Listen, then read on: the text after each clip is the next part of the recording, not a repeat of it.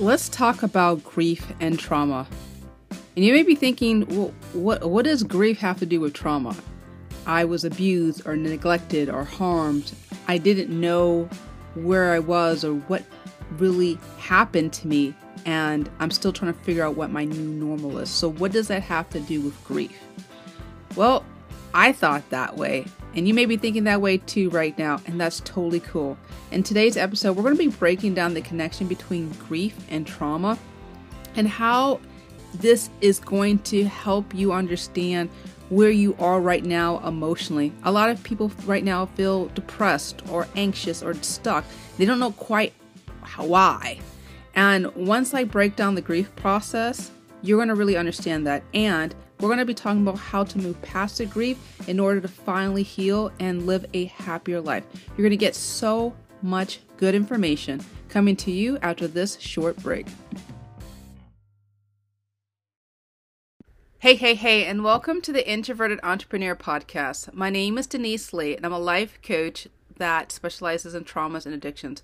I specifically work with executives and business owners, but for right now, I'm here helping anyone who's understanding that healing comes in all shapes, colors, and sizes. And that's really what I talk about, understanding yourself so that you can relate better, first and foremost with yourself, and then with everyone around you. So if this is your very first time listening, I'm wrapping my arms around you and giving you a big old electronic squeeze. Make sure you hit that follow, subscribe wherever you're listening. That way, as soon as I drop a new episode, which is usually Monday, Wednesdays, or Friday, you'll be able to listen to it lickety-split. And those of you guys who have been listening, let's get social on social media. I know, like an oxymoron, but whatever. I am primarily communicating, pontificating, lamenting, educating, whatever you want to call it, preaching on X Twitter. My handle is Denise G. Lee. And that's the best place you can basically find me, give unfiltered, sometimes with grammatical errors, on healing, personal development, communication, trauma, grief, all these topics I am really passionate talking about. And it is definitely something that I'm passionate about because I am also a trauma survivor of sexual, emotional, verbal abuse, early childhood, amongst a whole bunch of other stuff that has happened in my adolescence, early adulthood. And so I understand what trauma and grief looks like. I understand what it feels to be trying your best and not feel like you're moving any way forward, not just with your business, but in your life. And the things that I have learned has helped me and so many of my clients. And if you're interested in work with me, visit my website, deniseglee.com. There you'll be able, obviously, to inquire working with me. But you can read articles, take one of my on-demand courses, whatever you need for wherever you are at right now in your trauma healing journey. All right. Now let's get into this conversation about grief and trauma. And as I'm listening, as you're listening, and as I'm talking, as you're listening to this, I really want you to unpack and understand this very important concept before I say anything else. That grief and trauma look differently for everyone based on their age, their temperament, their culture, so many different factors. So I want you to understand, this is what I'm saying. It's not a one size fits all on any of the examples that I have to be explaining with you. I just really want to make it very clear because I don't want to get any nasty grams from anchor.fm/Denise G. Lee saying, she doesn't understand me. Now, this is why I can't find a coach or a therapist, because all of them just say the exact same thing and they don't get my story. I don't want to hear that noise, because Denise just said right now that everybody is going through different stages of healing and recovery based on their own experiences. What I have to share is just overarching generic stuff that you need to understand in order for you to break past wherever you are on your blockage point so that you can heal. And as I say all this, I'm kind of just lamenting. I'm thinking about, I wish my therapist, when I was in the early stages of my trauma healing process, broke this stuff down for me. So I guess maybe this is a note to my past self that wishes I could have what I'm sharing with you right now, but I digress. Anywho, let's talk about grief and trauma. This is definitely a topic that some of my other fellow heroes in recovery and personal development and trauma work talk about. And Bruce Perry, one as an example, Dr. Bruce Perry, Dr. Pat Allen, there's so many. But anyway, we discuss it, but what does it really look like? And if you've been listening to this podcast for quite some time, you know trauma is my jam. I talk about it all day, every day. But right now, I wanted to really drill down in this idea of grief. Now, back in the 1960s, there was a Swiss-American psychiatrist and author, Elisabeth Kübler-Ross, who wrote this book called On Death and Dying. And within the book, she outlined 5 stages of grief. And there's denial, anger, bargaining, depression, acceptance.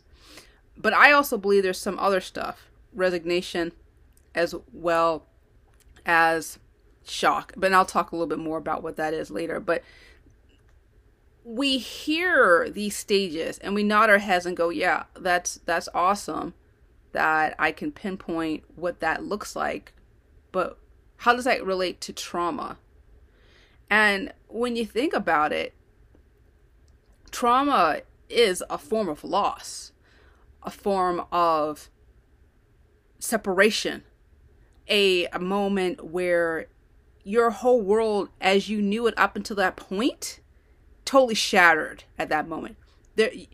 It's like the button of self-destruct got pushed and there's no way to repair it. Like you take a glass and you shatter it on the ground, and yeah, you can get some super glue and try to piece it together, but it's never quite the same. And if you really love that glass or whatever that shattered and broke, it hurts as you're trying to figure out what to do afterwards. How you repair, how you rebuild, or maybe just scrapping it. So right now I want to dig in deeper about what that grief process looks like, and I want to share with you some other ideas about how this connects to trauma. Okay, so I believe, and this is my addition of the grief process, is shock. When we are born, we have basically this idea that was shaped by our parents and our caregivers about what normal looks like. Not necessarily healthy, but normal. And part of normal is the basics: food, safety, shelter. And if you have been rocked to the core by a total disruption of either safety, shelter, or safety, it does some terrible things to your nervous system. It can compromise your immune system. That's why a lot of people who are trauma survivors, they have immune issues, lupus, chronic fatigue, headaches, migraines, body aches. The body knows. There's a wonderful book, The Body Keeps Score, by Dr. Bessel van Colt, that dives more into the neurological impacts of what happens to your body once you've been traumatized. But anyway, for a lot of us who have been experienced a traumatic event, the first thing is shock. And some trauma survivors report of, and when I say trauma survivors, I'm talking with myself included, insomnia, inability to feel safe. Sight, sound, senses can really unnerve you. That's part of shock. And then if you can move past that initial shock, there's denial. Because at first it's hard to believe that something really bad happened. And within that umbrella of denial, a lot of people dissociate. Or they just segment part of their brains off from that particular moment or moments. I was reading a interesting little book about adults who survived sexual molestation from Catholic priests, and a lot of the young men that were assaulted denied it even happened. They said, no, that didn't happen. Father blah, blah, blah wasn't that bad. Or if they were touched in a certain way by their lovers, they would burst out in anger, or they would have the shakes. I mean, that's as their body knew they were violated, but their mind overwhelmingly tried to overcome that reality of what had happened. That's part of denial. And if you move past the denial, you go into anger. So as that truth sinks in, you're going to be mad.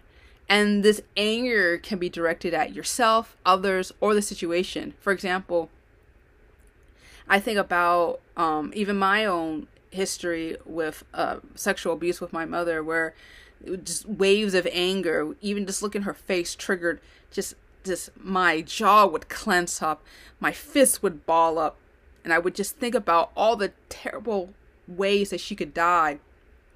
When we're angry, we just want the whole world and perhaps ourselves to burn down. A lot of people who have been traumatized feel a lot of anger about themselves, thinking that they could have said something or did something different, or if certain people were observing, that it could have never happened. And when we're angry, we're basically saying, my expectations of how I could reach safety, security, and shelter was totally disrupted, and I don't like that, and I hate the world, and I hate everything that happens to the world. And as I say that right now, I just have to insert something that has completely nothing to do with me talking about the grief process, but it's worth saying it because I'm on the lines of anger. I know there's a lot of people who are angry for years, if not decades, usually have a lot of anger towards God, specifically higher power, the universe. And they say, well, if a God existed, he would never allow bad things to happen to me. I'd just be in this cocoon of where I'm insulated from hurts and pains, and nobody I hurt is nobody that I know was also hurt or pain. And that is a fantasy, because we want to believe that somehow perfection can exist in an imperfect world. And so I just had to just insert that, because I see a lot of people who don't really allow themselves to fully grieve because they hold on to anger, not just over people and circumstances, but even their existence, or the existence of something that's supposed to be omnipotent, all-powerful, omnipresent. And I just want to let you know that God does love you in despite of everything that does happen to you, regardless if you believe it or not. Just had to say that. Anywho, let's move on. We talked about shock, denial, anger. Let's move on to bargaining. So in this stage, you might try to make deals or promises to change what had happened. You might think, if I did something differently, maybe this wouldn't have happened. And for example, after surviving a traumatic, stressful, abusive childhood, you might find yourself thinking, if I had protected my sister, or if I had watched out for my mother, maybe things would have been better. It's like we try to hit the rewind button, that we're going to take all of our knowledge and all of our experience and all the information that we have now, and somehow like teleport ourselves back into the past, like something out of like Back to the Future. But anyway, I'm referencing 1980s, 1990s stuff. Anywho, but the point I'm trying to make of this, those are cool movies, by the way, all the Back to the Future, Michael J. Fox. But anyway, sorry. Back to this conversation. For a lot of us who are bargaining, we truly believe that we have failed. Even if we were a kid, even with our limited knowledge, we failed. And that's where those feelings of shame and self-pity come up. Because we think, I'm not worthy of breathing and sharing oxygen with everybody else because I couldn't step up and be more than I wish I could have been. And that's what keeps a lot of us stuck in the grieving process that's required in trauma, because we think that somehow we could have done better. And in some cases, if you're a grown person, yeah, you may have, but we always do the best given the information we have at the time. Nobody intentionally tries to underperform in stressful situations. The problem is we've got a part of our body called, a part of our brain called the limbic system that's in charge of emotions kind of goes haywire and only wants to either fight, flight, fear, flop, or faint in that moment. They can't do anything else at that moment. And so even though your prefrontal cortex, the part of your front part of your brain says, hey, I know these tools and these resources and all these other stuff. I can do that. When you're calm, yeah. But in the moment of a very stressful situation or you're being actively abused, you're just thinking about how can I just get out of this moment? Forget about getting the best possible solution. So as you're listening to this, I really hope you put in perspective that what you did then, how you reacted then, was the best you could, given how your body is wired and the tools that you had. I just want to put that out there, okay? And so let's move into resignation. This is after your shock, denial, anger, bargaining, resignation. What does that look like? No, some people say, well, isn't that acceptance? No, not really. When we are feeling resigned to something, we're basically reluctantly saying, we're accepting it, but without active resistance or protest. And in that mindset, when someone's resigned, they may feel defeated or powerless in the face of a challenging or undesirable circumstance. You know what that looks like when your car breaks down in the middle of the road and screaming and yelling ain't gonna do anything. And you have your phone, you call someone, and while you're waiting, you're like, oh snap, I gotta go pick up my kid, I gotta go to the laundry, I gotta go. And you've got all these lists of things in your mind. But melting down is not an option. But you're still not happy about it. You're just kind of just accepting the fact that your car's broke down and you gotta wait. And that's the moment where you may not be thinking about, okay, what can I do in the meanwhile my car's breaking down? How can I think positively about preventing this in the future? You can't do that. You're just kind of there. You're not really necessarily making efforts to change your mindset or the solution. And that snapshot when the car initially broke down, I'm just talking about car breaking down, but you can insert any of the type of those moments where something tragic happens and you acknowledge that it happened. You ain't happy about it, but you're not quite doing anything to change your mindset of the situation. It's just that initial moment. That's what resignation looks like. And for some of you guys, if you're just stuck in that funk of sadness, you may go into the land of depression. And if you've been through a traumatic event, it's normal, because what's depression really is? Depression is suppressing all the anger and the bitterness and the hostility and the frustration and the hopelessness. It's like, imagine I'm taking my hand and I'm thinking about all your feelings and I'm just trying to push them deep into a box, and I'm forcing my way to kind of collapse it down. Eventually, the pressure is going to erupt the box, but not if you're pushing it down. And that's what depression does. And that's why so many people don't want to do anything beyond sleeping or overeating or avoiding eating or avoiding talking with people, because any type of trigger to snap you back into reality, snap you back into what had happened, can launch back all that anger and frustration. And if you don't feel like you have the tools to cope with it, it feels so overwhelming. So that's why a lot of people who haven't fully worked through the grief process and trauma may just be stuck in depression for years, if not decades. I think about one particular client who had this really low-lying depression.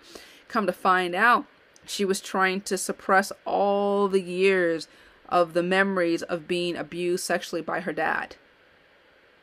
It weighs on your soul after a while. Or perhaps you find yourself acting out sexually based on the things that had happened to you as a child. We tend to repeat the same types of abuse that was done to us with other people as adults, because our minds are trying to reconcile all the things in the past, and we use that through repetition. And so there's a lot of shame mixed into that behavior. I'm just talking about sexual examples, but it can go into so many other different types of ways that we try to depress down all the painful feelings that we have inside.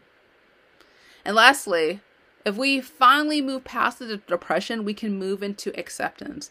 This is where you finally accept the reality of what happened. Doesn't mean you're happy about it, but you begin to find a way to live with that new reality. You know, for example, even if I talk about my own life, I'm not happy to admit that my mother is a pedophile. Not happy to admit that I had a very traumatic early childhood, early adolescence. But I am happy to say that these experiences have given me a greater sense of empathy, a connection with other people, an understanding to see things from a perspective that I would have never experienced had I not gone through what I've gone through. That is a tool that survivors of trauma, incest, rape, stressful, traumatic situations have that other people don't have. And so I don't want you to ever think of yourself as a victim forever. We're going to move from victimhood to being a victor. And being a victor acknowledges all the stuff that has gone down, but sees how it can be used to help themselves and other people. So as I talked about this whole 7 steps of grief, shock, denial, anger, bargaining, resignation, depression, acceptance, where are you stuck right now? Where are you at that moment you're like, you know what, Denise, I'm really depressed. I'm not really able to see any hope or possibilities because in my mind, all I'm thinking is that people are out to get me. Life is not fair. Things suck. There's nothing I can do. And so I'm just going to just do the bare minimum to run my business or to take care of my kids or do whatever I got to do. But I'm not really going to explore or do anything else because I believe there's nothing good for me. And I totally get that. But let me tell you something. That is a form of robbery. Robbery. The fact that you actually are sitting here and listening to my podcast right now tells me that there's some part of you right now believes that that's a lie. And I want you right now to sit here. If you need to pause this recording and say, I have been telling myself lies about my future and about who I am. Do it right now. I am tired of the lies I have told myself about my limited possibilities because that's a lie. If we're going to move past through that trauma, we're not going to deny what happened. We're not going to pretend that all these things had happened. But what we're going to do is we're going to fully explore each element, the denial, the anger, the bargaining, the depression. We're going to work through all those things. And if we need to, we're going to do a lot of journaling, a lot of role playing, a lot of therapy to help you understand that what had happened was real, but what you're doing is killing yourself and your potential. I wish somebody told me that. I wish somebody told me that being isolated and suspicious and feeling reluctant to reaching out was actually hurting people, because I was hurting so much because I just couldn't trust anyone or anything around me, because I couldn't trust in my ability to think, because if I could trust my ability to think, supposedly what I thought, I would have never been abused. I would have never been mistreated. I never would have stayed in these terrible, crappy situations and in my former experience in corporate America with different lovers I had, all this yada, yada, yada, all this stuff. And so I get this deep sense of mistrust within yourself. But let me tell you something. The way to start trusting yourself is to start acknowledging the fact that you are limiting yourself through that fear. And I know that fear might be a form of protection of a way. Because if we can keep ourselves small, we don't reach out, we just kind of just stay by the sidelines passive, I'll just get what I need and I'll still stay safe. But here's the thing. Healing requires some risk. Healing requires the risk of exposing things from a different perspective. And I know that sometimes our feelings can tell us things that feel heavy, it feels overwhelming. And all we want to do is maybe stay stuck in the anger and the sense of bitterness and hostility, because it was modeled to us by our moms or dads or whoever around us, our culture. It was reinforced by the things that we read or we listen to, especially music. But let me ask you this question right now. How is it really helping you? And think about all the people who role modeled that form of bitterness, anger. Are they really happy? Is that really something that you want to go down dying with, that type of feeling? I used to feel that way, and it didn't get me very far. Just something to think about. So as you're thinking about working through your grief, breaking through all those chains that keeping you stuck. It's like almost like the unhealed grief is like having a ball of chain attached to you and you're trying to run a marathon. You can only go but so far. What chains do you need to break through? Or heck, even acknowledge that you're shackled to something. Friend, that's the only way that you can finally break through, is through understanding that there's something within you that needs to be unclipped so that you can finally get out of that cage of desperation and loneliness, anxiety, and finally heal. Just something to think about. Well, that is it. As always, I enjoy our conversations with one another. If you enjoyed this podcast episode, make sure you share this podcast episode to other people. That's the way we can be able to amplify the message of health, healing, and happiness. Make sure, if you haven't done so already, make sure you hit the follow, subscribe button. And also connect with me on X, Twitter. Visit me on DeniseGLee.com, all that fun stuff. And my question for you is, where are you stuck on the grieving process? And what are you deciding to do? I'd love to hear from you. Send me a message. Let me know. Well, that is it. As always, be kind to yourself and understand that where you are is necessary, but it doesn't have to be that way forever. Thank you so much for loving yourself and working towards health and healing. Until next time, take care and be awesome.